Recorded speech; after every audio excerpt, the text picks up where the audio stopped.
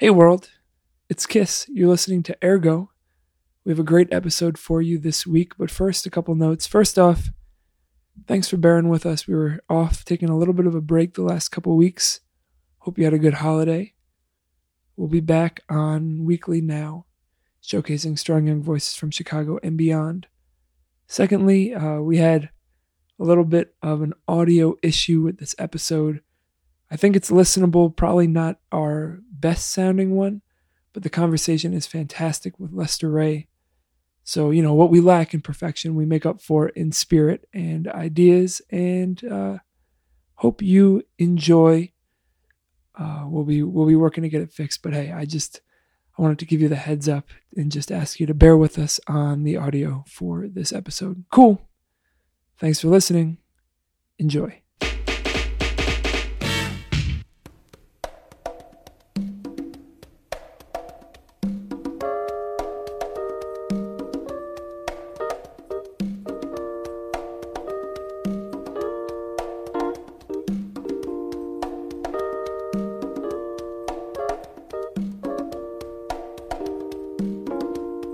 Yo, what's up? Back in full effect, Thursday at noon, Ergo Radio. How are you doing? Happy New Year, everybody. It's nice to be back on the radio. This is the longest we've gone without doing what we do since we started a year and a half, almost 2 years ago. I'm Kiss. Oh, I'm Damon. What's up, y'all? And what we do here on Ergo, on WHPK and ErgoRadio.com is we showcase strong young voices from Chicago and beyond. Each week we do a live long-form interview with an artist, writer, organizer, poet, musician, just someone reshaping the culture of the city. They got a link in their bio. And they are making art and community that is reshaping our culture for the more equitable and the more creative. How are you feeling, Dame? I'm all right, man. I'm all good. Bouncing back, Yeah. Trying to get this year off started. So started off right is how you speak English. Well, it's good to see. It's good to see your smiling face up here at WHPK. You got any community announcements real quick you want to plug? Anything? Hell no, I just got my phone back. My phone been broke for the last week, so I have no idea what's going on. What's up, everybody? So you're back in the world. My brother actually just got he was off a smartphone for almost a year, just on a flip phone, because he wanted to be trap gang. Kind of he we'll get into what we do, but I do have to tell this anecdote because I think he'll appreciate it.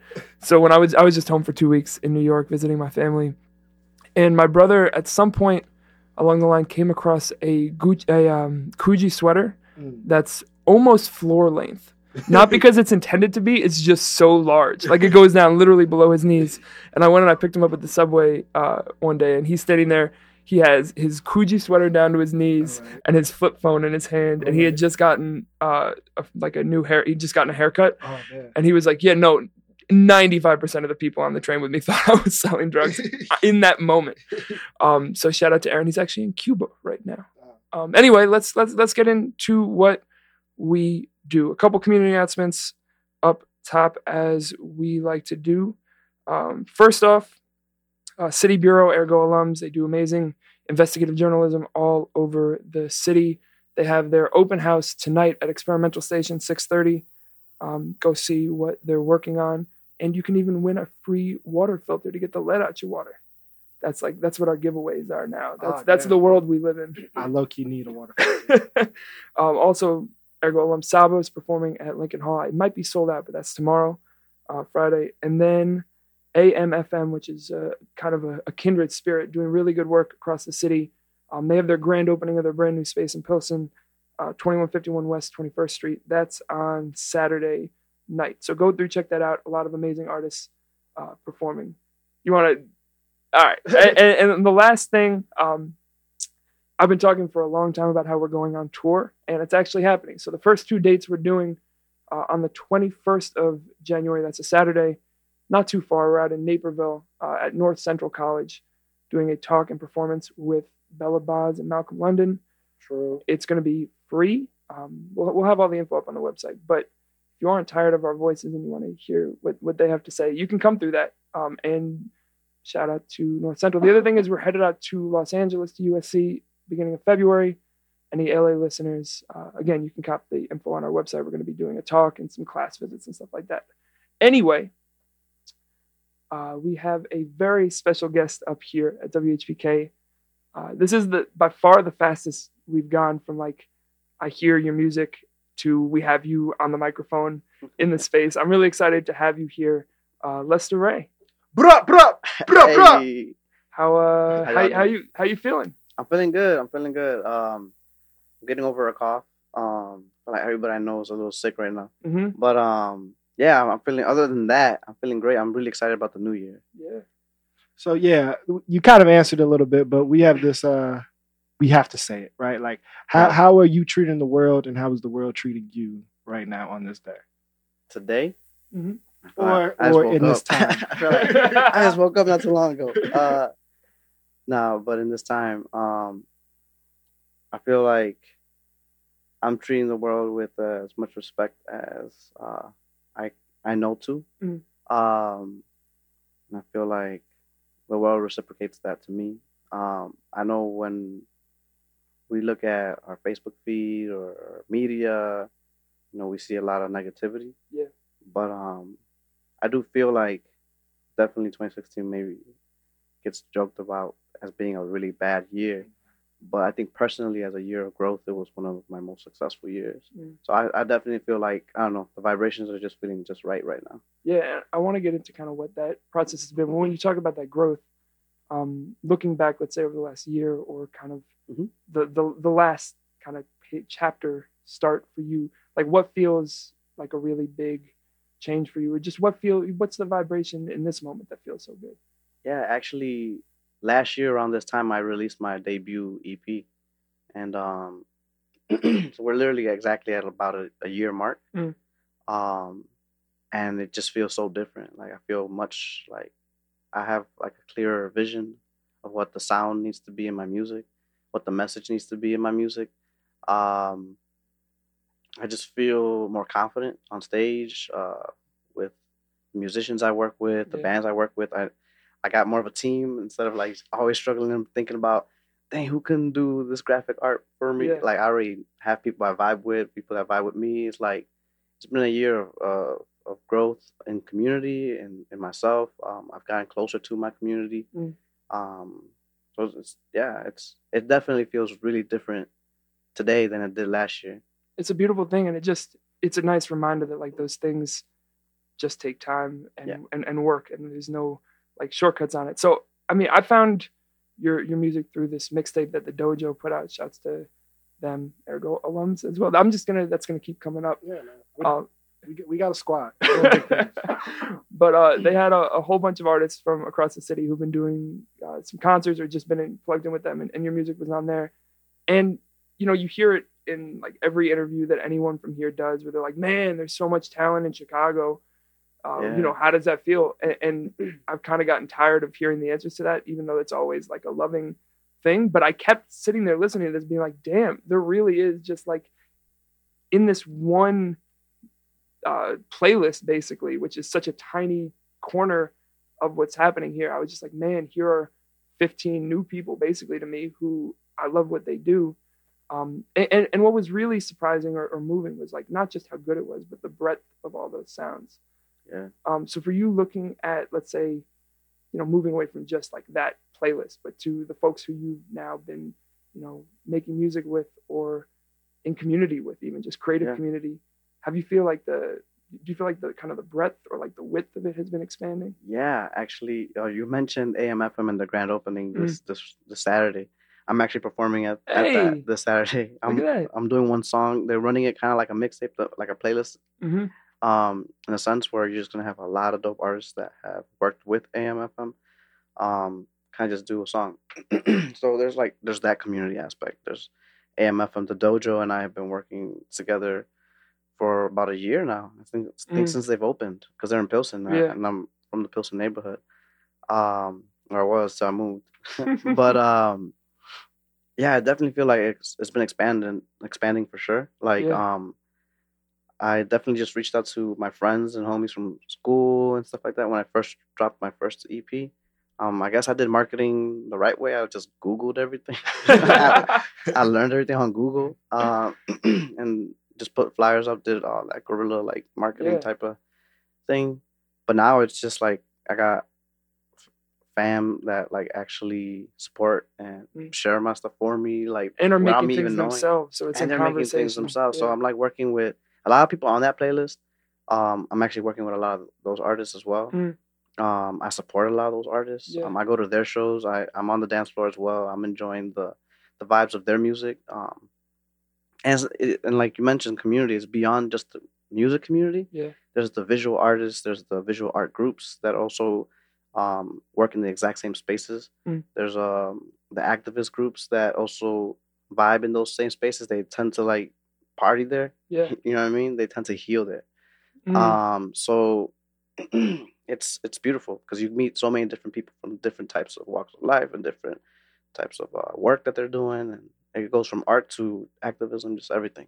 Yeah, and I know for you, even just like looking at your sound and the kind of layering and intersection of it, I want to talk a little bit about, you know, kind of how that presents and how that's built. But the first thing after hearing the song that kind of jumped out at me when I you know, I did my Googling too, you know, was your use of the term Boogaloo Urbano as the framework for it. Just because like I've been trying to talk, not necessarily on the show, but I've been trying to talk about Boogaloo forever because so I'm a New Yorker and everyone talks about it as the birthplace of hip hop and everything like that. But 10 years earlier in the same neighborhoods, there was another form birthed by young Black and brown people that was like the intersection of R&B. And anyway, I don't need to give the whole history. Yeah, you're giving me chills, bro. It's like the thing that excites me most. To see someone that knows about Boogaloo is dope. I was kind of nervous using that terminology because I was like, not a lot of people know what Boogaloo is. It just comes off the tongue so right. It So even if right. don't know, it just sounds they're like, what, Boogaloo? Okay. So like, for those who aren't familiar, can you give? I gave like a little background, but like, what was it for you? In the 1960s, basically, a lot of young Boricuas in New York were kind of tired of the sound of their grandpa. Their you know, every youth wants their own revolution, right? So they started grabbing the sounds that they were listening to in the streets of New York, and it was soul, R&B. It was like doo-wop, that kind of music that was existing in the 60s, predominantly made by Black artists. And then the cha-cha-cha and like the mambo music from the 1950s, they were, for lack of a better term, elitist. So they just weren't letting the youth in. So the youth kind of just created their own genre. And they had the swing and the chords of blues and doo-wop music and so but the cha-cha-cha backbone of like, you know, the Latin music backbone. So you had black and brown artists getting together, making music. Actually, one of the most famous Boogaloo artists was Filipino and Black. He wasn't even Puerto Rican, and he was like dropping like Spanish lines every once in a while. Joe Bataan. Everybody probably called him Puerto Rican though. Yeah. Everyone thought he was Puerto Rican. His name was Joe Bataan. So it existed from the 60s right up to like barely like 1969, around there, where it was intentionally killed off. Yeah, what do you mean by that? Intentionally? So the cha-cha-cha mambo era, they knew that they were an old era, but they still were the ones that wanted to make the money. They were the ones signed to the record companies and the record labels. So this Boogaloo was like truly one of the first fusion genres ever, before fusion became a thing in our era. It was truly one of like a Black and brown experience that was really uniting people on the dance floor. But the salsa generation came up in the 70s, and the hip hop generation, and the funk and all that stuff. But as much as I love salsa, I'll dance to that any day. Funk and definitely, well, I'll talk about hip hop in a little bit. But as much as I like funk and salsa and disco, those genres were created after the Boogaloo, and they were almost intentionally made for the Black community and the brown communities separately. Right. So like, while Boogaloo was predominantly an English language genre, it's considered one of the first New Yorican styles of music because it's like the first genre that was actually created here in America by Black and brown folks, and it actually is in English. And then they actually come up with this second genre. It's called salsa, and salsa's all in Spanish, right? And it's also made in New York. So it's like now it like completely segregates black folks from listening to And salsa. it had industry backing, and it was a lot of Yep. the same folks who were in positions of power in like those earlier. Yep. Like I know we're going real deep in history, but I do think it's interesting because Yeah. it was like it wasn't some. It had industry backing, but a lot of the folks who were really leading the kind of shutdown and the blacklisting of Boogaloo artists were also Puerto Rican musicians who Yep. were in that generation before, who like colluded with the labels to not give gigs and not give opportunities to these young folks. Yeah. I'm at a fork. I have two questions I want to ask. So I'm Nah, gonna go with the one like closer to where we are right now. On the show a lot, we kind of talk about the intersection of brown and Spanish speaking communities and black communities, but usually just like in the contemporary, like what's going on right now Yeah. in the movement artistically. Yeah. But it's really important because it's kind of the genesis, particularly of hip hop culture, which you said you want to talk a little bit more Yeah, about. But yeah. I want to know from your understanding as someone who's participating in that legacy, what do you think like motivate or why is it more profitable or why was it profitable at that time to like shut down or shut out Boogaloo, right? Like why did the established Spanish speaking power want not that even separation? that it was more profitable. It was the fact that Boogaloo was taking profits from the cats already on top. So it was more like they were protecting themselves. So they saw Boogaloo as a threat. And so they stopped booking Boogaloo bands at venues. They like told venues not to book Boogaloo bands. They would take their posters down. And then they pushed salsa with the exact same artist. So like you had Tito Puente, for example, still doing music in the 1960s, like mambo and cha-cha-cha. And then when the salsa wave comes through, he's still doing salsa. So now he's relevant again. Right. And these are the names that also now like have kept their legacies To this day. Like are, the you go to famous Guitar Center and you can buy a Tito Puente timbales set. Like, and still, like, I have no beef with these specific artists either because I feel like what they did also is amazing music. Like, I can never be like, oh, funk and salsa divided the community, so forget James Brown and forget Hector Lavoe. I can't. I love Hector Lavoe and James Brown way too much. And I feel as much as they try to divide us, they can't. Right. And so that's where I feel like hip hop comes. It's like it started with Boogaloo, and Boogaloo was actually successfully killed. Right. And then they weren't able to kill hip hop. So you I think you've like articulated a real proper understanding of the history. What like actually connected you to that legacy? Is it someone at home? Was it a grandparent or a parent, or did you just have an artist that like you stuck with and just like went and learned their whole history and biography? So I'm from Chicago. Right. But Daniel mentioned, will you go by Kiss? Whatever, anything we're but pushing Danny. The Kiss thing. We're pushing the Kiss thing. For the record, you can literally call me anything but Danny. Name, nicknames, whatever, just not Danny. All right. That's so lock that in. So just like Jonathan. I can when I go bowling, I just did this when I was home. I only bowl with the name Tina in my card. It's a good luck thing. So yeah, call me literally whatever you want. Jonathan, I'll respond to. But Tina. Danny, I'm walking the other way. But man, I already forgot the question. What connected you to the? Yeah, all good. My dad basically, he's from New York. Mm.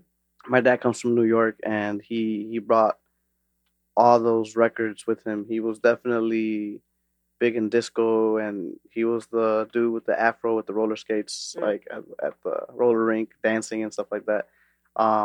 And he was into all the kung fu films, and he was Brooklyn, like all the way. And my mom, she was from Puerto Rico. Like they were both born in Puerto Rico, but my dad moved to New York really young at the age of 6. But my mom, she's always been in Puerto Rico. Until like a later age when they found each other here in Chicago.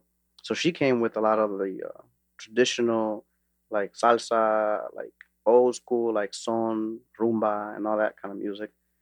And then probably I can imagine even more like kind of folks like Hibaro music, like all that stuff too. Yeah. I wasn't even gonna say that word. I wasn't even sure if y'all knew what that meant. We dig deep. Dang, that's dope. Yeah, so she came definitely from the Hibaro music. To be actually very specific, she was in the Hibaro like type of town in Ponce, Puerto Rico.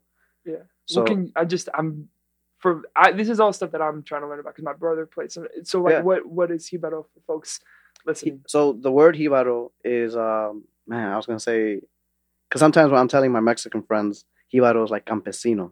So that's just Spanish to Spanish. So like to translate that to English is like we may need to take like a- we need to see- farmer, yeah. I guess, like the image of you usually see the images of the person carrying sticks, crops. He's in the jungle or the valley of the fields, and he's the working class man. And is usually the brown working class man is usually was depicted in like the settings of like the 60s and 70s image. That's what the classic image of a jibaro. The jibaro music is usually like a guitar.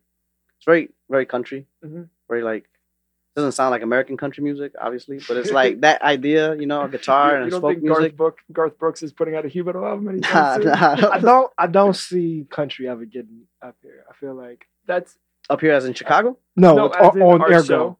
Are we gonna say that public? Are we gonna like offend our Let country me think. music margins? There might be someone with a country We have to do something new, influence, right? Maybe. I'm trying to think who. So you're telling me that Ergo you- listeners, if you got some hot country that's not no bullshit, let us know if we should know. Otherwise, I'll put my foot down. do not tweet us Darius Rucker. I don't even know who that is. He's so the I'm sure. only like popular black country singer I know. He was also Hootie of Hootie and the Oh, Blowfish. okay. I That do know. dude. I do know. Nice. Anyway, let's pull All this right. back on track. Yeah, Sorry, basically, but- It's been a while. you know, I had my own experiences Yeah. as well growing up, a hip hop, freestyle, Mhm. merengue, and all that, reggaeton, especially like, Mm. and all that stuff as well growing up. But I wanted something that could blend it all together. Mm. And What was that moment where you found that Boogaloo? Man, I could used do to that? be a straight up hip hop reggaeton artist back when I was like 18, like 10 years ago. And it just got violent in Chicago. Like I was in the wrong scene. Like I know there's definitely healthy hip hop scenes, but there was definitely not healthy hip hop scenes. And I came across some of that violence, seeing people get stabbed on stage and getting shot at and stuff like that. And I just got out of it. Went to college. I was like, okay, I'm gonna step away from this for a minute because I want to be a singer, but it seems like it can't happen without like there being a lot of violence around and drugs and all that stuff. So I was like, let me just step out of it for a while. So I came out of college, and in college, I got to study my own roots, my own genres that were in my roots. Were you studying music? I didn't actually. Okay. I studied. I went from philosophy to community leadership and civic engagement. Like, True. I just changed my major, but I did take like Afro-Cuban ensemble, which they usually don't let anybody who's not a music major in. But I rehearsed for vocals, and they were like, "Yeah, you got it. Get in." That's cool. I did Latin jazz, and I learned a lot from some of the teachers there. Where'd you go to school? NIU. Okay, where? Northern Illinois, yeah. But yeah, man, it was just that was like a moment after graduating, or even somewhere before, where I did do a hip hop group again. It was called Cosmic Raza. It was a Mexican rapper and me, and we started traveling to universities and started looking like, wait, this is actually something that we can do, that people are actually vibing to and makes money. Unfortunately, the other rapper just he decided to like not take that career and just kind of get a job and stuff like that, and I just wanted to keep going. So I needed to find something new. I wanted to not just do hip hop. I wanted to do something that was definitely hip hop based because that was my past. And so that's when I came up with the idea of Boogaloo Urbano. I was literally thinking about something that connected my roots to the modern era. Yeah. And that's when I came up with my parents' identity. And then I found Boogaloo way prior to that. I always knew what it was, but it didn't resonate with me till mostly like recently. Yeah, because what's cool about it, and we're going to hear an example in a second off this, the most recent project you put out, but it's like using that framework, but it's not necessarily like it. If you were to play a Boogaloo song, which we did as the intro, next to something like there are obviously elements that sound the same, but it's more about like that concept, right? And that idea. Yeah, it's definitely the concept of black and brown music. It's the idea of soul and cha-cha-cha, but it goes way beyond that. It's like now I'm doing bomba, which is like Puerto Rican African music, combined with blues and hip hop, and then hip hop. And so like the Promesa is a mixtape, so there's not too much of my production in the beat making. But I was trying to find beats that like definitely fit my identity, and so like the first track on it, the song Promesa, is produced by Afro-Cubano, and it's definitely rumba, but it's electronic. Right. So though I can say it definitely carries the spirit of Boogaloo Urbano, it's definitely not Boogaloo. So that's actually the track I had queued up. Look at that. Nicely done. Here's Promesa, Lester Ray. You're listening to Ergo. WHPK, ergoradio.com. Yup.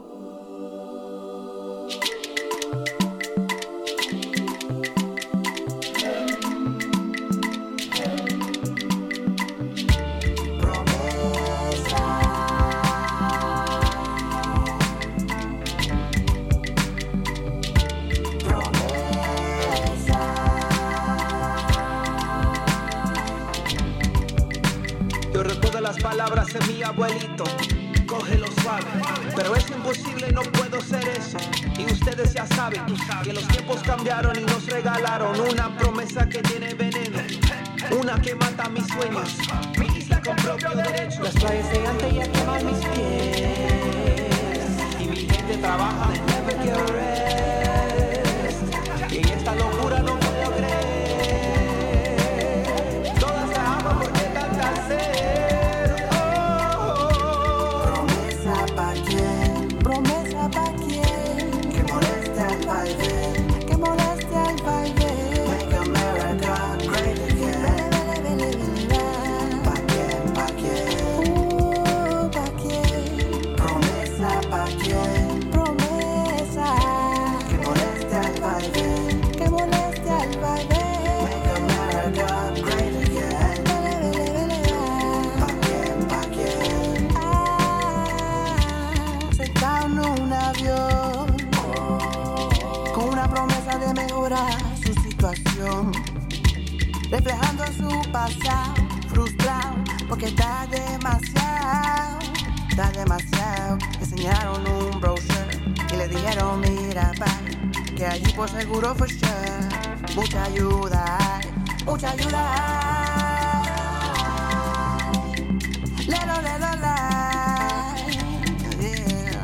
Desilusionado con la casita, la piscina y el apoyo del Rehab Center. Mejor que lo que hay en Puerto Rico. Y llegando a Chicago, ahí parado en el aeropuerto, nadie lo recibió. Se quedaba en el Southside, en un mundo extranjero.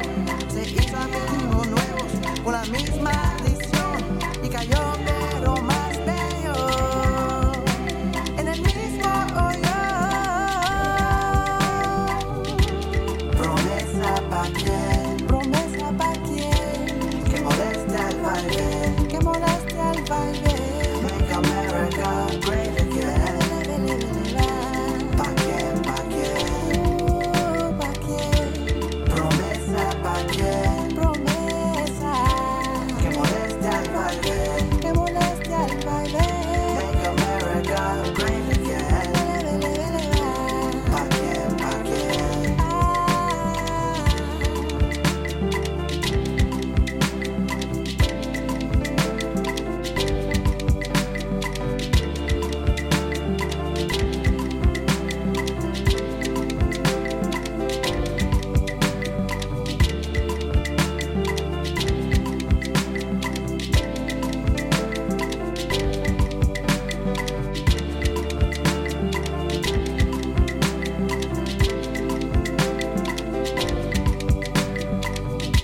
Y al agua, oricha o baba.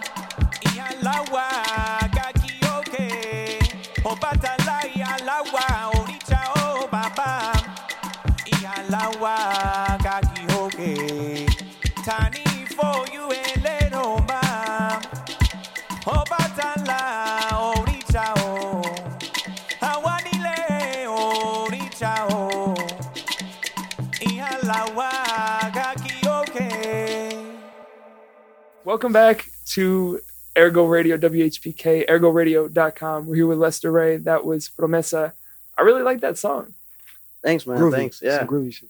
Yeah. Has a lot of rhythm. Has Lukumi culture, like the language at the very end of the song by actually the teacher the guy at the very end of that song is the teacher that I took Afro-Cuban ensemble with.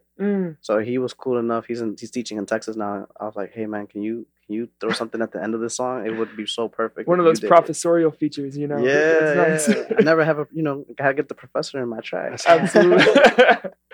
So I want to talk a little bit about this project that this is the title track for, and it's the most recent thing you put out a little over a month ago. Yeah, about November 26th, I think. Yeah. how first of all, just now looking back at it with a little bit of distance, like how do you feel when you hear the songs you put out? Like thinking about the project, what is it? Yeah. What's changed in your understanding of it? I guess the impact that it has. Mhm. When I write the song, it's really for me. And something that I feel that needs to be said. Maybe to some degree something that I want people to like hear, but not necessarily something that's gonna really impact people's lives. Mm. And so when I see, like recently, I saw that Promesa was used as the backing track for a collective who put their visuals out there about the actual Promesa Act in Yeah. Puerto Rico and what they're doing in Puerto Rico to fight this bill.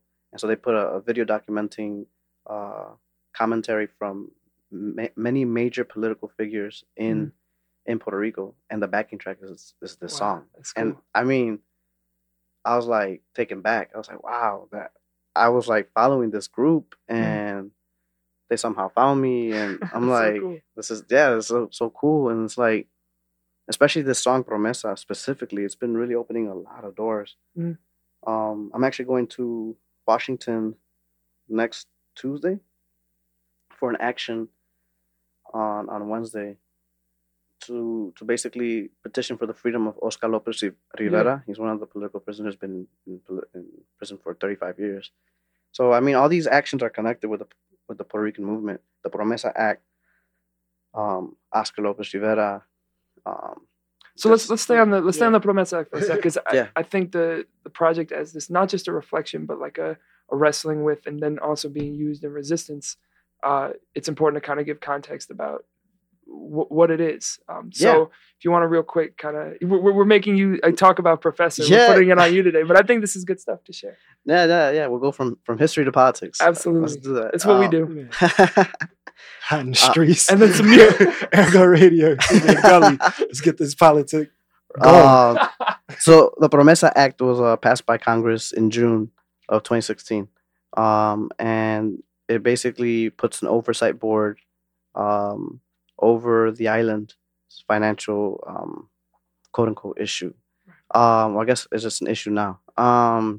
There's $72 billion debt that Puerto Rico owes to Wall Street, basically. And in order for them to get this debt from Puerto Rico, they put this oversight board to make sure that all monies coming out of Puerto Rico goes towards this debt.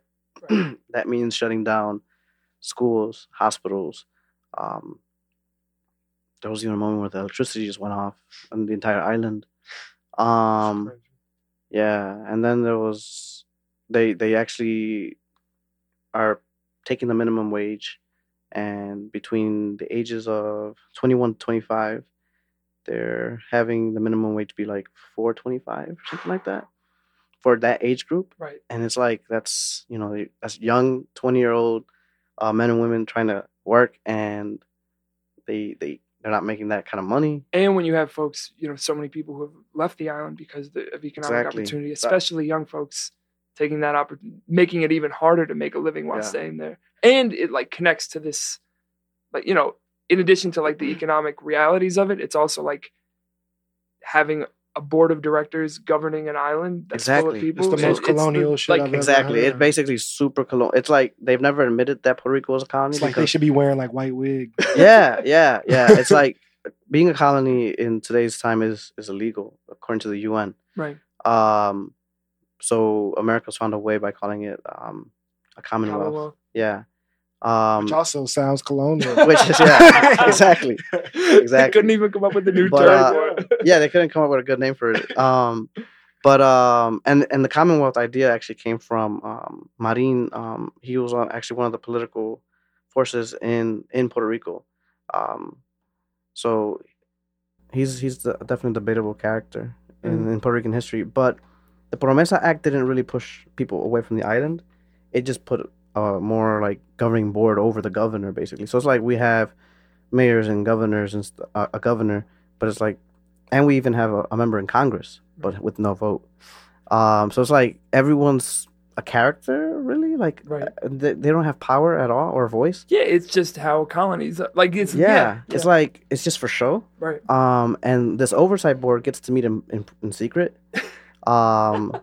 Which man, I can't believe the name escapes me, and I always find this really funny. The guy who just ran for president in the Republican Party from Miami, Cuban. The dude who won. No, the Cuban. No, I know Oh, Trump. take. I was about to say I can name.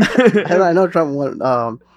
Man, it's Rubio. Rubio. Yeah, Marco He's Rubio. part of the actual. He's one of the members of the governing Oh, board. wow. And when I found that out, I was like, "You gotta be kidding me! This Oh. guy is like a self-hating Cuban. Like Right. he's not gonna care about Puerto Rico at all." So that's not necessarily the reason why they're leaving. The reason why they're leaving is because they're shutting down the schools, shutting down the hospitals, shutting down all the resources. So then you have people in Chicago South Side who are moving here looking for rehab centers, and rehab centers can't help them. Right. You have Puerto Ricans dying, and people. It's not even making the news. Yeah. And what's happening in Puerto Rico doesn't even come up on the news. It's Yeah. like really been shut down. It's almost like completely kept in the dark. Yeah. So for you moving into the creative process, we can circle back. if Yeah, there's yeah. More stuff on that, but in listening to some of your old music, it's not that you're not wrestling with these things, but this is so explicitly in response and engaging beyond just your relationship to it. It's looking at kind of this Yeah. moment and what's happening as a whole.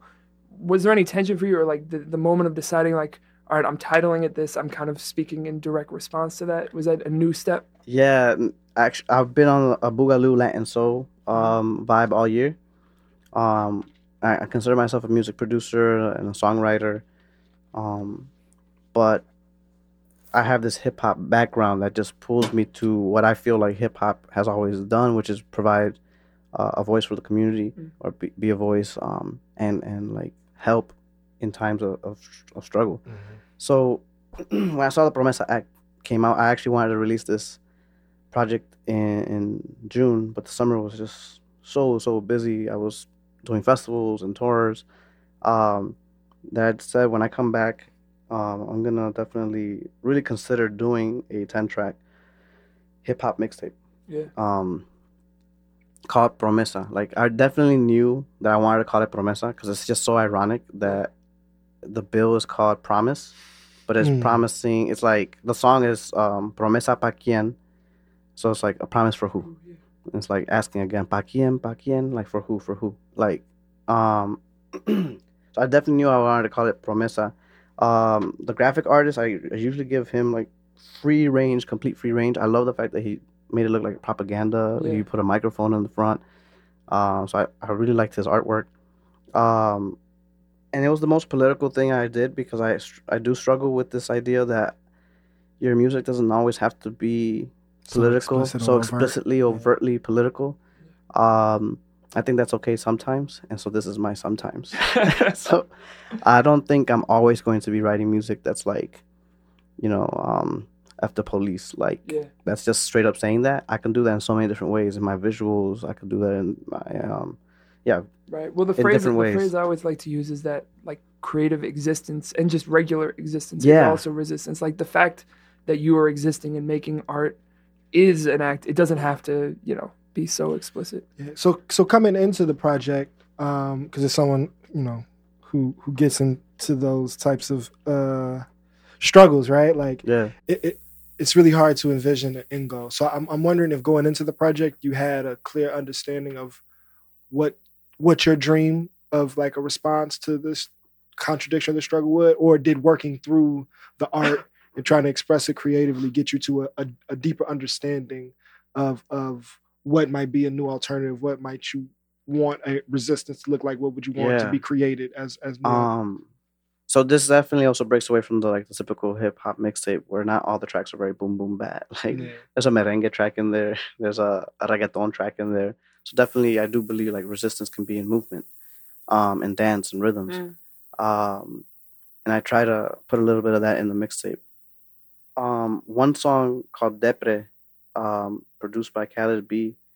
The track features a bunch of dope artists, and that song was written the day after election. I remember explicitly not wanting to get out of bed, being just disappointed with the whole country. I was just like, oh man, forget this. Like I just want to stay home all day. Um, and I got up and I listened to the beat that Khaled B had sent me, and I was like, and that was one of the last beats I wrote because I couldn't come up with a song idea for that one. And then I came up with the idea just flowing naturally, um, basically how I felt. And it was like depresión. And I was like depression. I was like feeling this depression, and I'm like, you know, even though I'm just like singing right now in this room to myself, this might actually work for a hook. So then I sent the hook out to the other rappers, and the whole song was written in a day. I actually released it the very next day, a little snippet of it, and it resonated really well. People really liked Promesa and Depre, and then people were looking forward to this mixtape. I didn't know that it would make the impact that it did. Yeah. So like when it came out on Remezcla like magazine and Latina magazine, and I put it like this: when I dropped the EP, the number one most heard song in that EP is Ponte Blues, which is also has a political message to it, and it took like a whole year for it to get to maybe like 300 or something. When I dropped Promesa, the song Promesa got like up to 800 in 1 week. And I mean in one weekend. And so I was like, wow, I was just taken back. Yeah, I know those are not like thousands and millions, like, you know, you have the other artists in the No, world. but To me, it was like, wow, people are actually listening to this. Yeah. People are messaging me their mixtapes and their projects and their responses to Promesa as well. And I'm like, this is deep. It's I learned a in lot. conversation. It all, that's part of it. It's not like here's this product. It's like it's in conversation with stuff that people are wrestling with in general. And I think, you know, what you're saying fits in really well to the work we're trying to do here at this show. And in many ways, it feels like the artistic framework that you're like explaining or outlining is somewhat the answer. Because I've been thinking it somewhat like embarrassed of like why, even though I'm aware of this like Puerto Rican contradiction, I just went there last summer and was like on the beach, and like I'm aware of like how bogus this is. My sister's half Puerto Rican, right? And I'm really interested as like social movements in the last 2-3 years here in the States, right? Or you know, in the continental, has like gotten so picked up, and how we have immigration movements and anti-police movements and labor movements, and how like, or at least in any public way, Puerto Rican independence or Puerto Rican colonialism has not really intersected. And what you're saying with your music is that, right? Like taking these cultural rhythms and putting them together and like having a space where people could come in these rooms together really does feel like an answer. Sometimes I do feel like the Puerto Rican struggle hasn't intersected too much, but I also which is think crazy, especially here in Chicago. Yeah, especially here in Chicago because it has a very strong history of Puerto Rican movements. But the Puerto Rican numbers in Chicago have dwindled. Right. There was a time when there were more Puerto Ricans here than other Latino groups. Those have shifted. So it kind of makes sense now that immigration would be one of the most president issues. The Black Lives Matter movement, the No DAPO movement. But I want to talk a little bit about some of the forces that have changed those numbers. You know, looking at the gentrifying of of the centers of it. So I think one of the first things that I heard when I moved here was that Harlem is Harlem being like the Black cultural capital, but Chicago being the Black political capital. Yeah. And not that the parallels always transfer, but I'm thinking about like the difference between, you know, parts of the Bronx or Washington Heights where there's a huge Puerto Rican community and Humboldt Park is that like, yeah, Boogaloo and salsa might have come from there, but you don't see as many like huge free Oscar Lopez Rivera posters, and you don't see big wrought iron flags. And this being a political center, I know you were saying like it doesn't necessarily have to be the subject of your music, but for you growing up here, like, do you remember like, was there a point where you're like, oh, this is starting to click in how I understand the world? Was it when you got to school, or like, is it just part of what you start seeing, kind of building that critical consciousness early? Yeah, I think it's definitely school, to be honest. In trying to figure out what I wanted to do with my life, I figured out what life was really all about. And it's really interesting how you mentioned Chicago in comparison to New York, because I was just going to say that though that intersection doesn't happen in Chicago, it does happen in the East Coast a lot. Yeah. and there's always movements in certain regions in the U.S. that maybe are kept in the dark a little bit more than other regions of the U.S. And a lot of that But- just has to do with the segregation of the city. and Yeah, the way yeah. that Chicago's really segregated. So like, but you did bring something to mind that actually just because I've been talking to this with so many friends about why is the Puerto Rican movement in Chicago not really as artistic as it could be. You have a lot of great Puerto Rican salsa bands, and you have a lot of great Puerto Ricans in many different bands in Chicago. But you never see them getting as much limelight as you do in New York or Boston or Philly or Orlando, Miami. I was just wondering about that, really. But now that you mentioned that Chicago being a political aspect, and they have the Puerto Rican flag, the iron rod, and then we actually have Jose Lopez, the brother of Oscar Lopez, working here in Chicago. It really makes a lot. It just clicked. You just like opened up my head to that idea. Hey, man, So I appreciate that. we do what we can up here. Yeah, I don't want to like. So it gets when people have like deep political things going in their work. You don't want to make them a spokesperson, right? Yeah. And is that something you're wrestling with, or fearing like, man, Not is there even, something uncomfortable about like having to then discuss about something that's so big and it has to be so many different like views or responses or positionalities in this struggle? Because I have another question about like, is it even appropriate to ask you about the entire fate of like the Puerto Rican movement? I mean, no. Okay, word. So let me ask it, and then you could think in reference to what I just said, and then we can maybe also we got to play another track, and then we definitely want to hear you on the drums. But so I've been reading a lot about like revolution and independence, right? Yeah. And so like the way that it's always been framed to me in my very narrow understanding of the struggle is about like statehood and like being the 51st state is usually how like I hear it or feel it getting pushed to me. But is there a tension between wanting to be an independent nation and wanting to be like a full-fledged state with all of the protections of Constitution and voting, or how do you feel? That just feels like a tension that I've never heard discussed before. Yeah, it's fine. We could definitely talk about that. That's definitely something I can talk about for sure. That's actually something that comes up in dinner table conversations, like all over the diaspora and in Puerto Rico. It's one of the most talked about topics in Puerto Rican households, because it's always been split three ways. It's like, we're fine the way we are. No, we need to become a state. No, we need to be independent. And even amongst family members, it's not one of those like, oh, you never talk about, politics or religion, in the American dinner table. It's not like that. Like in the Puerto Rican dinner table, everyone's talking about like, nah, this governor is full of blah, blah, blah. Everyone just talks about it, even though that's not the opinion of someone else in the table. The reason why we also, I feel, have taken it with so lightly is because it's been 100+ years now that we've been a colony. And in those 100 years, people have lived good lives. And in living good lives, you don't see a need to change. So you have people that are happy with the way things are. They're like, well, at least we're not as poor as Haiti or our neighbor or Cuba, or we're one of the more well-off islands, and I actually think that's a misconception. And then you have the people who want to become a state because we could have it just as good as the American dream, if we had the power to vote. And so you exactly. So it's like and there's obviously misconceptions. I don't really agree with that one either.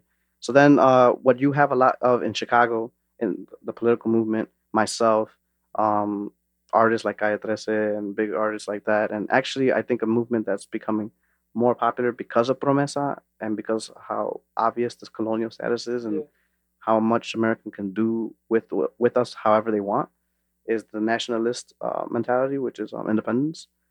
And so while many moderates would say independents are too radical, they're too wild, and all that stuff, or impossible, or that it's impossible, we'll never be able to live without America type of mentality.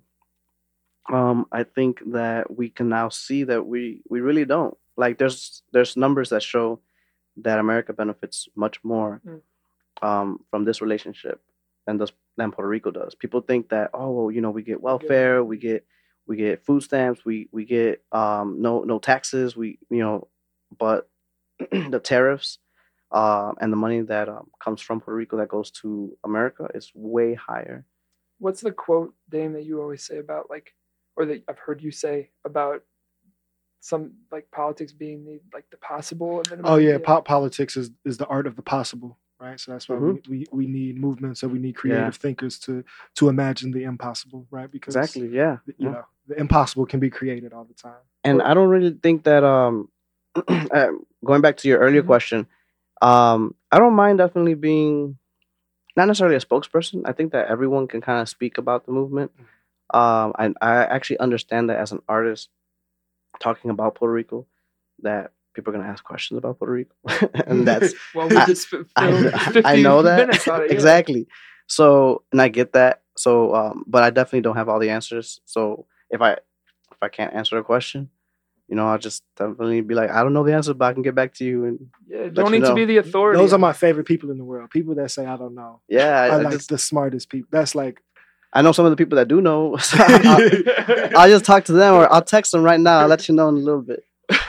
let's hear one more before we wrap up. I really like this song, Coqui. It's the third song. That's one of my favorites. It's a weird song. I love that one. Why don't we play it and then we'll do a real quick talk about it after. This is Coqui. You're listening to Ergo WHPK, ergoradio.com. Yo creo que es importante que escuches este cuento.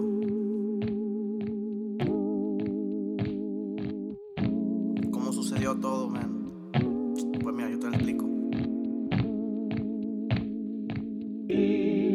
Ya no existe uno, ni uno. Capicu ya se acabó.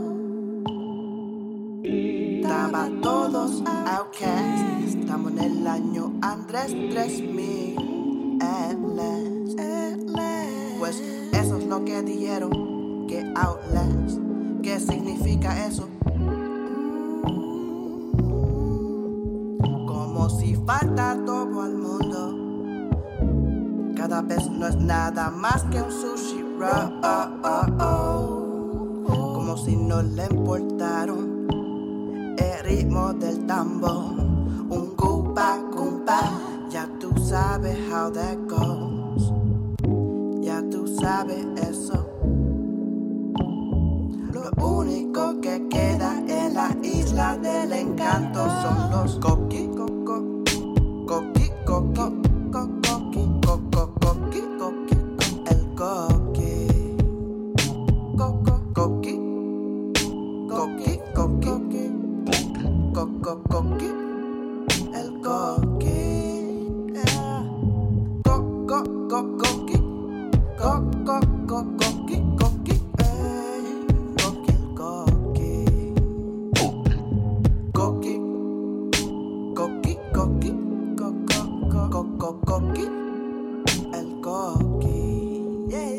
Mucho ha cambiado, pero África está aquí. Mucho ha cambiado, pero África está aquí. Mucho ha cambiado,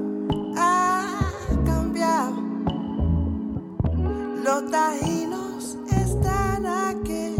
Mucho ha cambiado.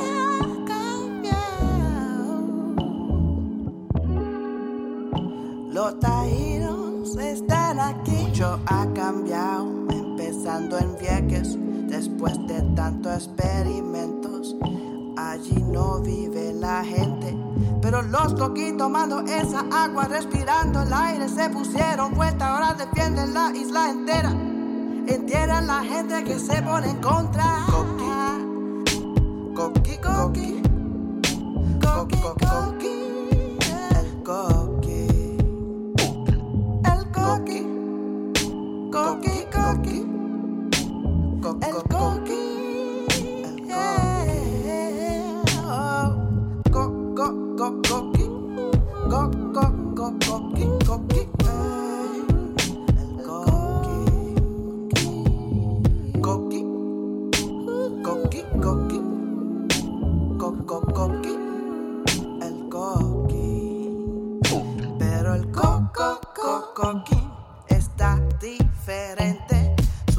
despierta a la gente del mundo entero,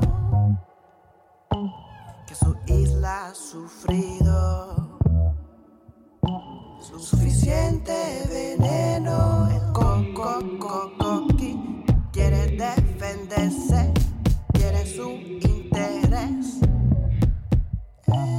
de seguir cantando, de seguir bailando, de ser libre, de ser libre. That's Koki from Lester Ray. Man, tell us a little bit about that track. That joint. Yeah, so it has some familiar tones, you know. Yeah, I really like that song. It's one of my favorite songs from the mix. I feel like every song is one of my favorite songs from the mix. As they should be. Right? No, but I really like this one a lot because it gave me a chance to really sing, you know, to really layer harmonies and stuff like that. Sometimes a lot of Latin music is just really like abrasive, just like in your face. It's loud, and I love that too.